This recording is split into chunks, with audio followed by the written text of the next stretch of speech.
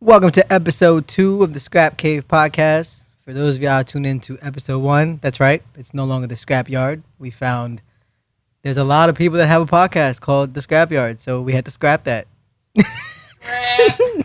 We are now moving forward with the Scrap Cave.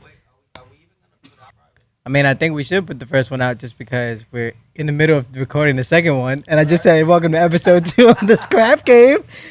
Well, ladies and gentlemen, as you can see, this is a fluid situation that we have going on here. So, what we got going on this week is we are now in the very beginning of the restart. We are literally at halftime right now, the Pelicans-Jazz game. So, we'll be discussing basketball a little bit later on in the show. What we're going to get off and start with today is baseball. Baseball, ladies and gentlemen, has officially had its first 2 conundrums. The first one we discussed in episode 1, which is the Marlins, pretty much the entire team getting COVID, and there's now quarantine in some state that we're not aware of. What recently happened was Joe Kelly of the Dodgers. Dodgers-Astros reunite for the first series since the World Series, so of course things are going to fly. Emotions are hot. The whole scandal of them cheating the last 2 years. Shortened season, no fans, so no booing. You know these guys are angry. And sure enough, first game, Joe Kelly, intentionally or non-intentionally, don't know, misses high and to the head, which is not cool, with a slider, ladies and gentlemen. A slider. Not a fastball, a slider. He then proceeds to strike out Carlos Correa and then belittle the man, which I thought was hilarious because we've never seen a grown athlete make pouty lips at another grown athlete. And it be shown. It was fantastic. I thought it was just fantastic. What wasn't fantastic was that Major League Baseball went and gave this man an 8-game suspension. Now, let's take this into context. 60-game season. Roster starting at 30. They'll go dwindling down to 28 and then eventually 26. 60-game season. 8-game suspension. These guys already are getting like an eighth of their paycheck to begin with. You're going to find this man and you're going to suspend this man for not hitting somebody, not getting a warning in the middle of the game for almost hitting somebody, and then putting pouty lips after striking another grown-ass man out. Now, tell me if that makes any sense to y'all, because it doesn't make any sense to me. And from everything I heard this morning throughout all the sports talk shows, it really doesn't make sense to anybody who's not a 60-year-old white baseball historian. And that, when I say historian, I mean that quote unquote. These are the same keepers of the game that are refusing to let in the likes of Barry Bonds, Roger Clemens into the Hall of Fame. During a steroid era where everybody profited from, baseball knew about it, needed it, and they also let in the commissioner, who was also an owner of a team at the exact same time. That man is also in the Hall of Fame, Bud Selig, ladies and gentlemen. But you're not going to let people who may or may not have failed a drug test into the Hall of Fame. These are the same assholes that are now giving Joe Kelly an 8-game suspension for missing somebody with a slider and then giving him the pouty lips. I don't know about you, but I think it's a perfect example of exactly why baseball has a total of 6 black people in it. That's right. There's probably like 6 black people. I can name 3 of them, but I'm not going to because I'm not going to insult the other. I don't know if it's accurate, but I can tell you there's no more than 15 black players, African-American players in baseball. Baseball fails to realize that the majority of baseball players, and especially the majority of the good ones, are all Hispanic. All of them. There's a few white guys that are really good. You got your Mike Trouts. You got your Max Scherzers. You got your Verlanders. They're pretty much the quarterbacks of baseball, the pitchers. And one dude that hits really well but doesn't like to talk. But they gave this guy 8-game suspension. It's totally fucking ridiculous. He's gonna appeal it. He's probably gonna get a 5 or 4-game suspension. But this is exactly what's wrong with baseball. They are protecting this team that was caught cheating, benefited from it by winning a championship, and now they're actually protecting them. But yet they refuse to protect the likes of Barry Bonds, Roger Clemens, and all these other individuals who helped save baseball because baseball was about to fucking lose its shit after the 94 strike when nobody wanted to give a fuck and watch baseball because they sabotaged themselves, which they will do again after the season, ladies and gentlemen, because we will have another labor strike. I guarantee it. I'm saying it right now. It's going to happen. It's going to go down, and baseball is going to be no longer one of the top 3 sports. They're going to go right behind soccer, which if you fall behind soccer in the United States of America in regards to liking a sport, you might as well consider yourself a cornhole league and be on like ESPN2 Deportes or ESPN8 The Ocho. That's fantastic, by the way. You should watch that. So that's my rant on Joe Kelly. That's my rant on bullshit-ass baseball. But we're going to update baseball, and more importantly, we're going to update my picks because I consider myself somewhat of a baseball savant. Not really, but for the likes of this podcast, I'm going to call myself a baseball savant. So I predicted in episode 1 that the Yanks and Rays would be the top of the AL East. That is currently where we stand right now, as they're both 1 and 2 in the division. In the Central, we have the Twins holding me down and Cleveland being a pain in my ass because the White Sox are pooching the shit right now. So as of right now, I'm kind of eating some crow on Cleveland. Good for you. I still think you're trash and you're not going to do anything in the long run. And in the AL West, we got Houston, which I told you I wouldn't disrespect them because they got too much talent on that team. They're leading the division, tied up with Oakland, but I think they're percentage points ahead of them. The NL, I really don't care about the NL, to be honest with you. But the entire National League, I just got a text message. I don't even know how that's possible, but they just came at me for completely forgetting to talk about where everybody is knows stands. So I apologize for that, even though I really don't care about you, but baseball cares about you, so I will. National League East, surprise, surprise. The Miami Marlins are in first place, ladies and gentlemen. This now can start all the conspiracy theories about why they decided to give everybody else in the National League COVID. You heard it here first, ladies and gentlemen. Derek Jeter wants the Marlins to stay in first place forever. COVID was the answer. That's messed up, man. That's messed up, Derek. You're better than that, baby. You're better than that. But you got to do what you got to do. Times are hard. Atlanta and the Mets are tied for second place, but Atlanta has them by percentage points. Interesting. In the Central, I called the Cubs. They're in first place. The Brewers are in second place, surprisingly, but not surprisingly, I guess. Cardinals are right behind them on their tails. Cincinnati trash of the division because Cincinnati's trash. And in the West, surprisingly, the Colorado Rockies are in first place. This now goes to my theory that every team, trash or not, has an opportunity because the Giants are in fourth place, but they're only a game behind the Dodgers and the Padres, who are tied for second place. It's craziness. It's the first week. I can't wait. Still don't think we're going to get through 60 games, but that's where we stand as of Thursday, 9 o'clock. Yankees are in a rain delay. My man Giancarlo Stanton is out here doing the damn thing. Shout out to you. Yankees look great. Hopefully Gleyber Torres, nothing serious. I'm sure you're going to be okay. Basketball is back, ladies and gentlemen.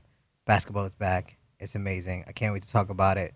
Brandon Ingram and Jordan Clarkson are going at it, and it's phenomenal.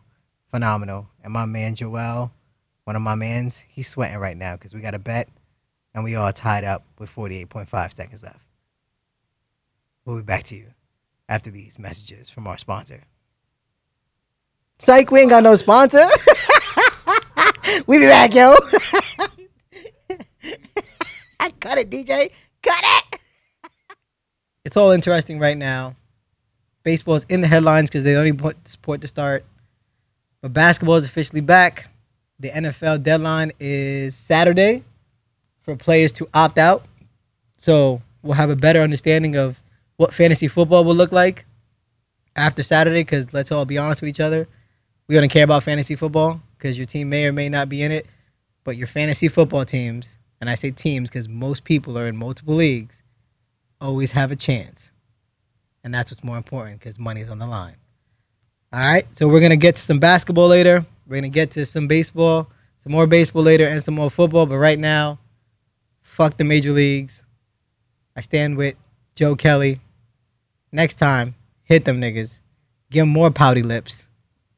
And then laugh about it because now you've gone viral for pouty lips as a grown-ass man. Good for you, Joe Kelly. Good for you. All right. So next thing we're going to discuss here is college sports is really trying it. Let me be more specific. College football is really going to try it. Here's my problem with that. Amongst many problems, my biggest issue is, what is the testing protocol in college sports? NBA, we know they're getting tested every day. Baseball, it's a loose every other day, which that's probably going to tighten up now after the whole Marlins thing. NFL, I think it's still to be undetermined. They said 14 days, but I don't see how they can stop testing after 14 days. But what is the protocol for the 18 to 22-year-old athlete who is not part of a union, doesn't get paid to play, and is essentially going to be on a college campus, more than likely, while every other student is working and taking classes at home virtually, while still being able to make whatever kind of side money they want to on the side? Because remember, the athlete is the only one that can't get paid for everything they do. Everybody else can make money while still attending college. Kind of crazy. But anyway, what's that testing protocol like? Right? We had stories coming out. Half the Clemson Tigers initially tested positive. They put everybody in the quarantine together, and now reports are saying since then nobody's tested positive, which could be feasible if they're all on campus and they're not allowed to go home at all. But what happens when the games start being played? What happens if somebody does test positive when the season starts? Conferences are moving to just conference play to limit the amount of travel, which makes sense. But again, what is the testing protocol? So parents, where are you? Where are you, parents? Your child is in the hands of a person you don't know really well. He sold you a bag of goods when he sat on your couch and said he'd take care of your kid. Now we're in the middle of a pandemic. You're allowing your kid to play the game that he loves, which makes sense. But what are the testing protocols? Because these are the same people that are going to flip shit if, God forbid, one of their kids were to get sick and get COVID while in training camp for a team that is profiting off of their athleticism, off of their names and their talents. And what they're repaying them back with is a scholarship to get a degree in communications or anything else that they deem useless because in their minds they're going to the NFL. So where are the parents at? Where are all the angry parents that bitch about everything else under the sun, but nobody's coming out and standing up for their kid in this moment? Meanwhile, it's just business as usual. These schools are just trying to get their billions of dollars so they can stop cutting sports because everything is funded through football at all the major Power 5 conference schools. And nobody's talking about this. NBA is restarting. MLB's restarted. NHL's restarted. Major League Soccer's restarted, both at home and abroad. The NCAA is really trying to do this for sheer profit. For sheer profit. And nobody, and when I say nobody, I mean no parent, is raising hell. Right? Why would the coaches raise hell about this? They're just trying to get paid. Why would the dean of admissions raise shit about this? They're already getting paid. They're straight. Right? Everybody's eating off of these kids. Again, they're not a part of a union.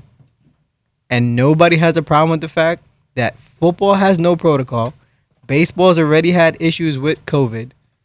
Basketball has created a bubble to sidestep this issue. And right now it's working, but we still don't know what's going to happen down the road.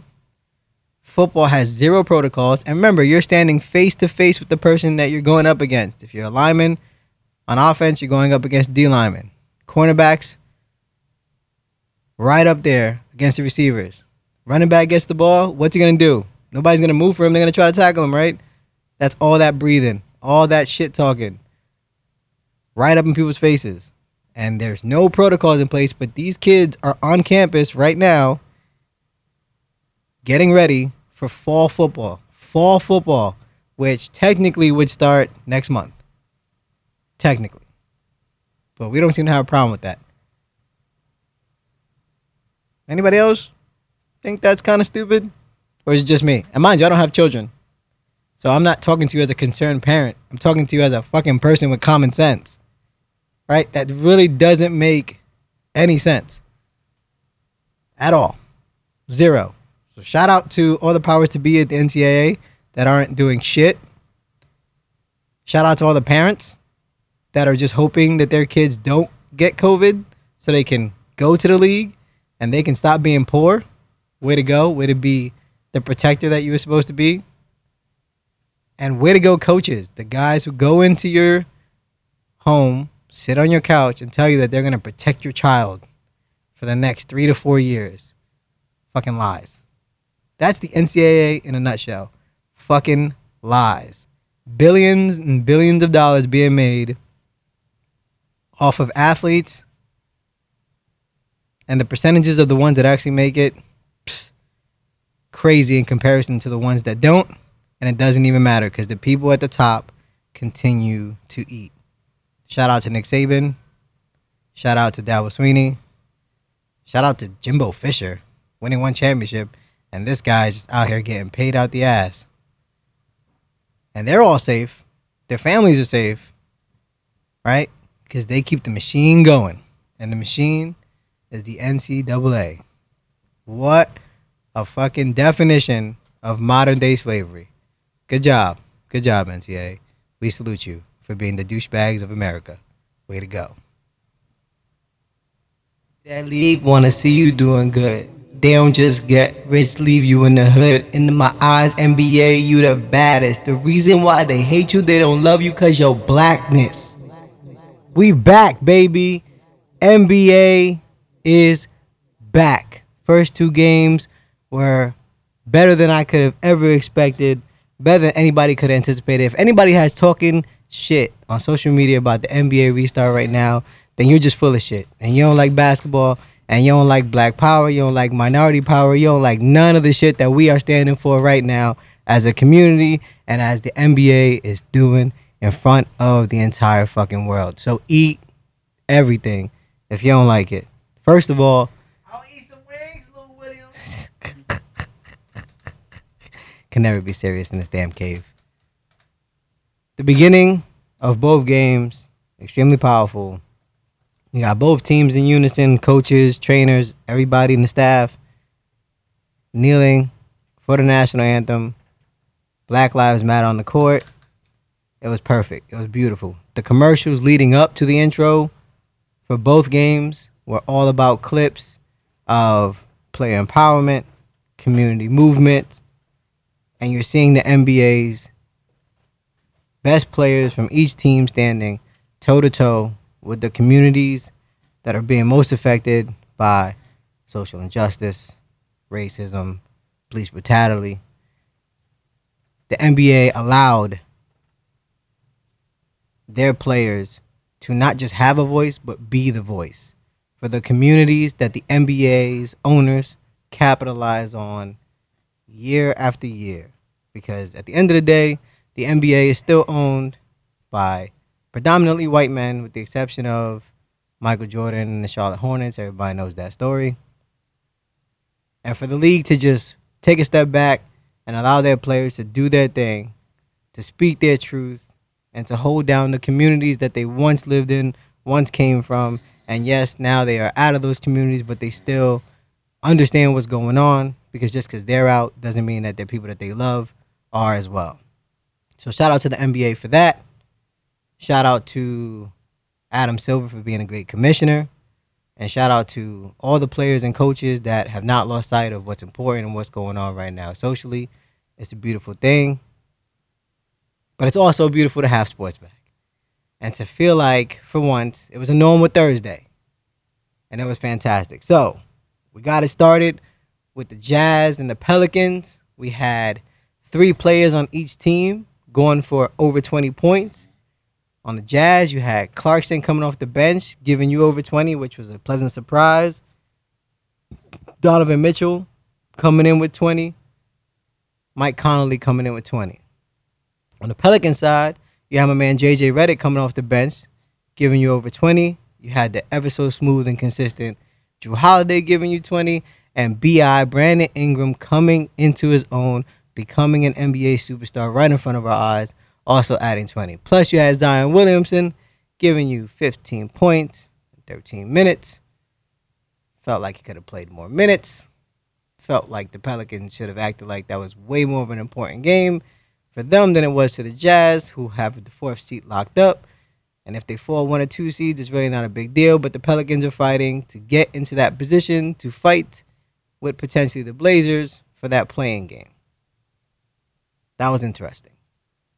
Utah was down that entire game, came back at the end, did their thing. Donovan Mitchell and Rudy Gobert have looked like they have temporarily put their issues aside and were balling in the 4th quarter.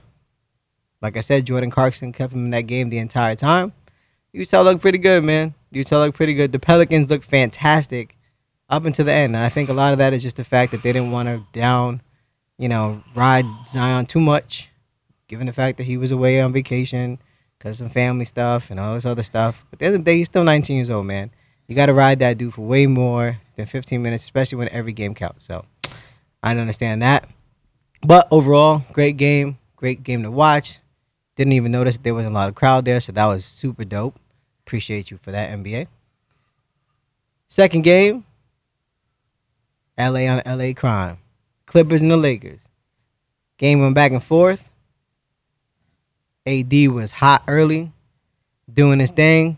PG on the other end doing his thing. It was entertaining back and forth game. Both teams took leads. Back and forth. It was fantastic. LeBron was just chilling, kind of picking his moments to score, facilitating, doing LeBron James things. AD was leading the way. Clippers made a run at the end. Looked like the Clippers had it in the bag. But the defense fell apart. I don't know what's up with this whole Kawhi Leonard, Paul George not stepping up to the plate and taking LeBron James on in the closing seconds. And then that last play was just pretty atrocious. Pretty atrocious. You got Kawhi Leonard tries to go to his patented mid-range move. Doesn't work. Kicks it out. And instead of just going right back to Kawhi, for some reason, Paul George, I guess he was feeling it a little bit, 30 points in the game, you know what I mean? He was probably feeling himself. Figured he was hot.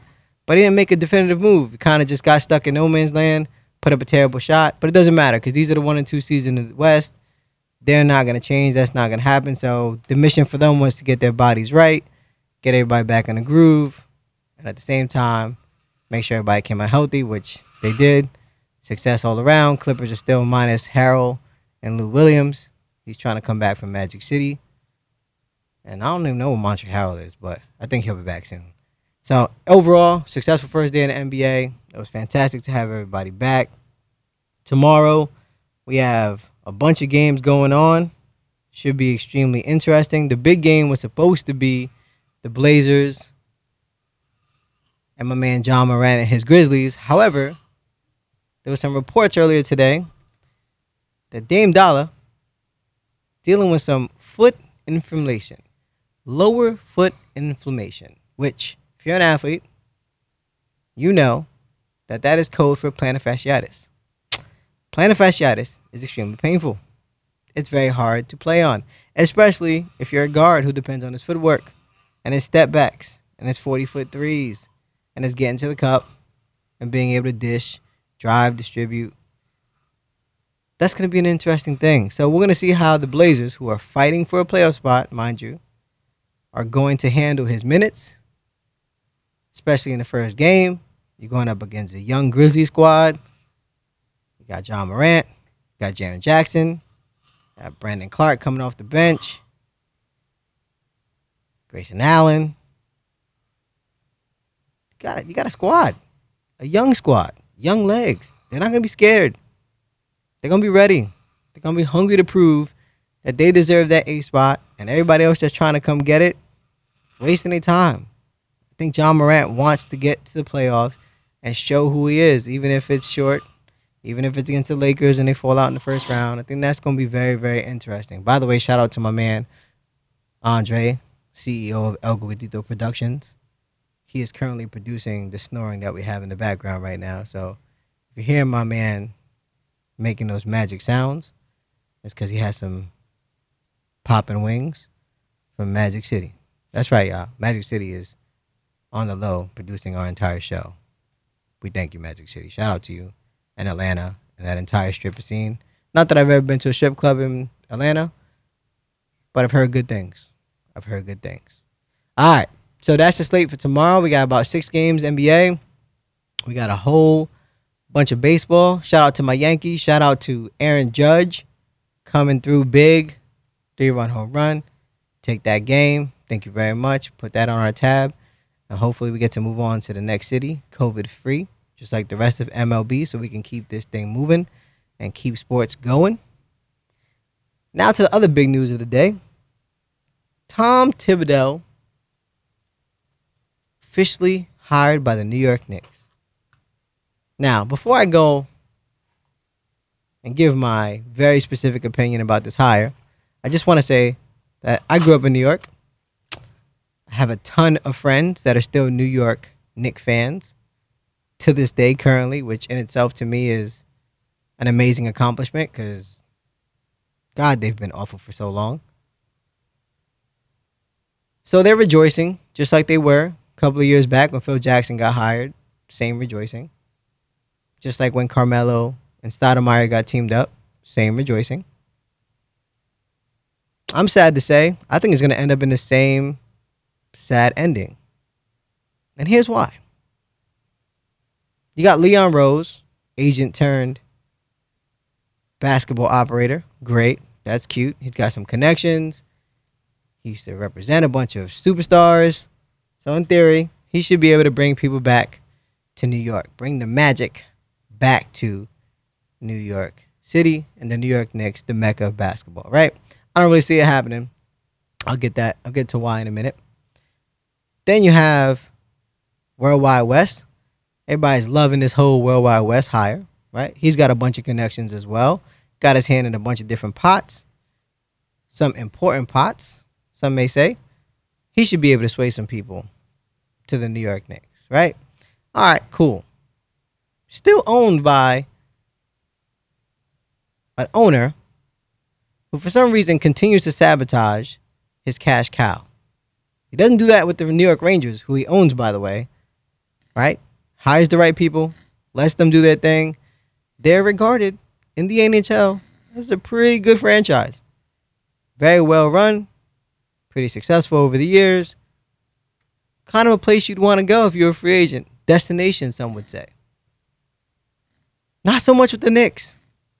This dude, year after year, has continued to sabotage anything that could be good with New York, has the potential to be good in New York, or even starts out good in New York. Now, I don't know why that is, but he's a problem. And he's still there. He's still your owner. Still your owner. Every athlete that plays for him says great things about him. That's cool. But that shit doesn't prove anything on the court because they continuously put on a crap product. They pack the house. He makes his money. Those fans keep coming back. They keep selling out. And yet the product is straight trash. Trash. And if you've ever played basketball in New York for more than, I don't know, an hour, you know that everybody in that city that comes from those not so fun places that we like to call the hood, balls out, knows about ball, how to play, knowledgeable. They know what they're talking about. They know what they're looking at. And it's always trash. It's been trash like that for at least 10 years. And it's so sad. So now you go and hire this guy, Tom Thibodeau, who I used to love. Why? Because I'm a Chicago Bulls fan. Been a Chicago Bulls fan my entire life. We'll get into that one day as to why. However, Tibbs was the man. We had him in the Bulls when we had Derrick Rose, turned him into an all-star. Luol Deng, turned him into an all-star. Joakim Noah, turned him into an all-star. Jimmy Butler, turned him into an all-star. But here's also what Tibbs did. Kept Derrick Rose in way too long. in a playoff game that we already had won. We had it locked up.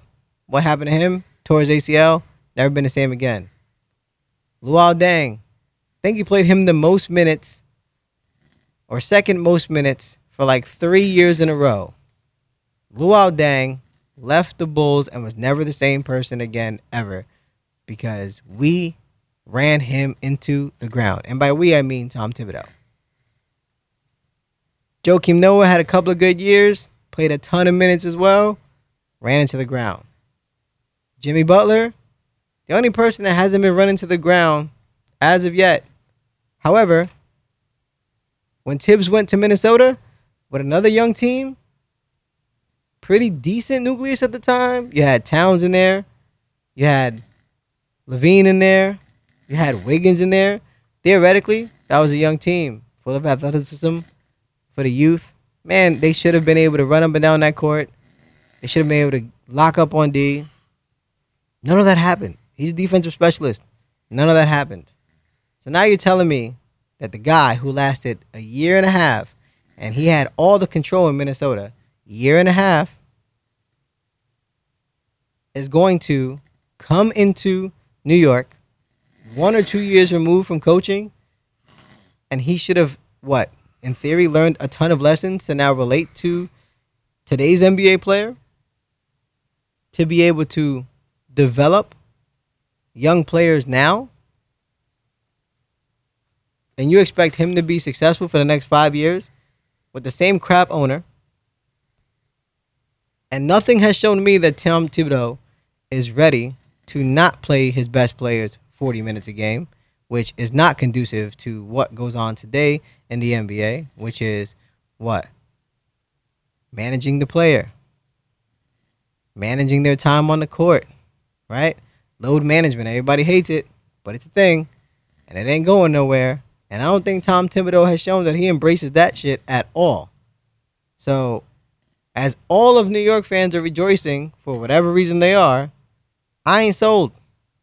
Win a couple of games first. Turn RJ Barrett, who has a bunch of talent, into an all-star.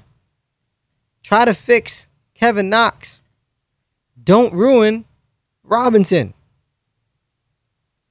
Come up with a good staff. Maybe a staff that has an offensive-minded assistant head coach so that you can just focus on defense, because clearly your offensive repertoire is not very diverse. Do all that. Get a good free agent or two and a good young free agent. Not one of these washed-ass dudes that you're going to give a retarded contract to. Let me take that back. A bad contract to, because we don't like to use the word retarded on this podcast. So a bad contract to, a la Amari Stoudemire, whose knees were completely shot when you gave him that ridiculous contract, and then stuck Carmelo Anthony with his ass for way too long. That's a story for another day. Nick history. Show me you can put a team together first around the guys that you already have, the high draft pick you're going to have, and show me Tibbs can make this team, let's say, 10 games better. If Tibbs can take last year's squad with a new draft pick and potentially one free agent that they're going to be able to get, if they get lucky, and give me a 10 to 20 win difference of improvement, then maybe I'll be excited for it. Maybe I'll be excited for all my friends that right at this moment are so excited, so jubilant. And by this time next year, we'll probably be wishing that he was fired. Because there were a plethora of young coaches. You had Ime Udoka from the Spurs.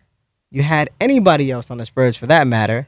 Then you had Mark Jackson, who clearly shows that he could elevate players a la Golden State Warriors. Because when Steve Kerr got there, that team was ready to roll. All they needed was a better offensive system because Mark Jackson's offensive system was not the greatest. But I'm sure he's learned from that. You could have went Jeff Van Gundy route. At least Jeff Van Gundy has proven that he can put people in place to offset his deficiencies to win. Because he did it in Houston after doing it in New York with Pat Riley's old team. Right? So at least that's been proven over the course of more than one team. All right? So until Tibbs doesn't sabotage multiple people's careers, doesn't take an NBA gem and destroy his entire legacy by playing him meaningless minutes in a game. I'm not sold on Tom Thibodeau, the guy who I love, the guy who made my Bulls relevant again for a short period of time. So, that was what was popping today in the world of the NBA. The grand scheme of things, the NBA is back. Baseball is COVID-free outside of the Marlins right now, so that means we get to keep things moving, even though the Phillies have postponed anything in Philadelphia moving forward. But that doesn't mean that they can't play off-site at away games, so hopefully they'll be back on track soon. And we'll keep this thing moving, COVID-free, issue-free, and we'll keep on watching the NBA do their thing, keep the focus on Black Lives Matter while keeping us entertained and giving us a mental break from all this COVID stuff, all this being at home stuff, all this wearing a mask all the damn time stuff. And I'm going to sit back and hope that NFL doesn't ruin the golden opportunity they have in front of them to learn from everybody's mistakes, all the things that some of these leagues did well, and capitalize on it to make sure that we have a football season, because people are fiending to play fantasy football, myself included. And honestly, it would give me a ton more to talk about on my podcast, because I don't really talk about fantasy baseball. I don't play it. Fantasy basketball, it's kind of over. The restart didn't restart my fantasy basketball league, which sucks because I think I was in third place. I had a great team. I think I could have won some money, but that sucks. Anyway, special shout out to baby Lucas. Now into the world of Yankee fandom. Can't wait to see you watch Gleyber Torres and be excited as you grow up. And also, shout out to Gordito Productions for providing me with the background noise that I would have otherwise not been able to edit in. Shout out to my man GQ, the best DJ in all of Philadelphia, for doing all the engineering. And shout out to my man Muhammad for cooking us a fantastic meal, which we did not get to show you, but we will put it up on IG later. And last but not least, shout out to all of our sponsors. And when I say sponsors, I mean the people that we sponsored today. Shout out to Target, who took some of my money by having some Clorox wipes and some antibacterial, the big bottles. Shout out to Popeyes for making a chicken sandwich that's so addictive that when my friends try to explain to me the last time they had Popeyes, they start to salivate about the Popeyes they now want tomorrow. I don't know what you're doing, Popeyes, but you really turned the minority community out. Them commercials are clearly real. Special shout out to Knob Creek, Red Spot, and El Mahor. These are the three things that we drank today in the man cave. And we will be highlighting all the things that we drink in the man cave. And we splashed them all with the refreshing ginger beer by Jackie Ginger. That's right, y'all. Episode 2 is in the books. Scrap Cave, we out here. Follow us on Spotify. Whoops. Podcast. What is that? Podcast and Spotify together. Wow, if they had a baby, that'd be interesting. Follow us on Spotify. Follow us on Twitter. And we'll be back at y'all first thing Tuesday with another episode, y'all. Stay blessed. Stay safe. Mask up. We out.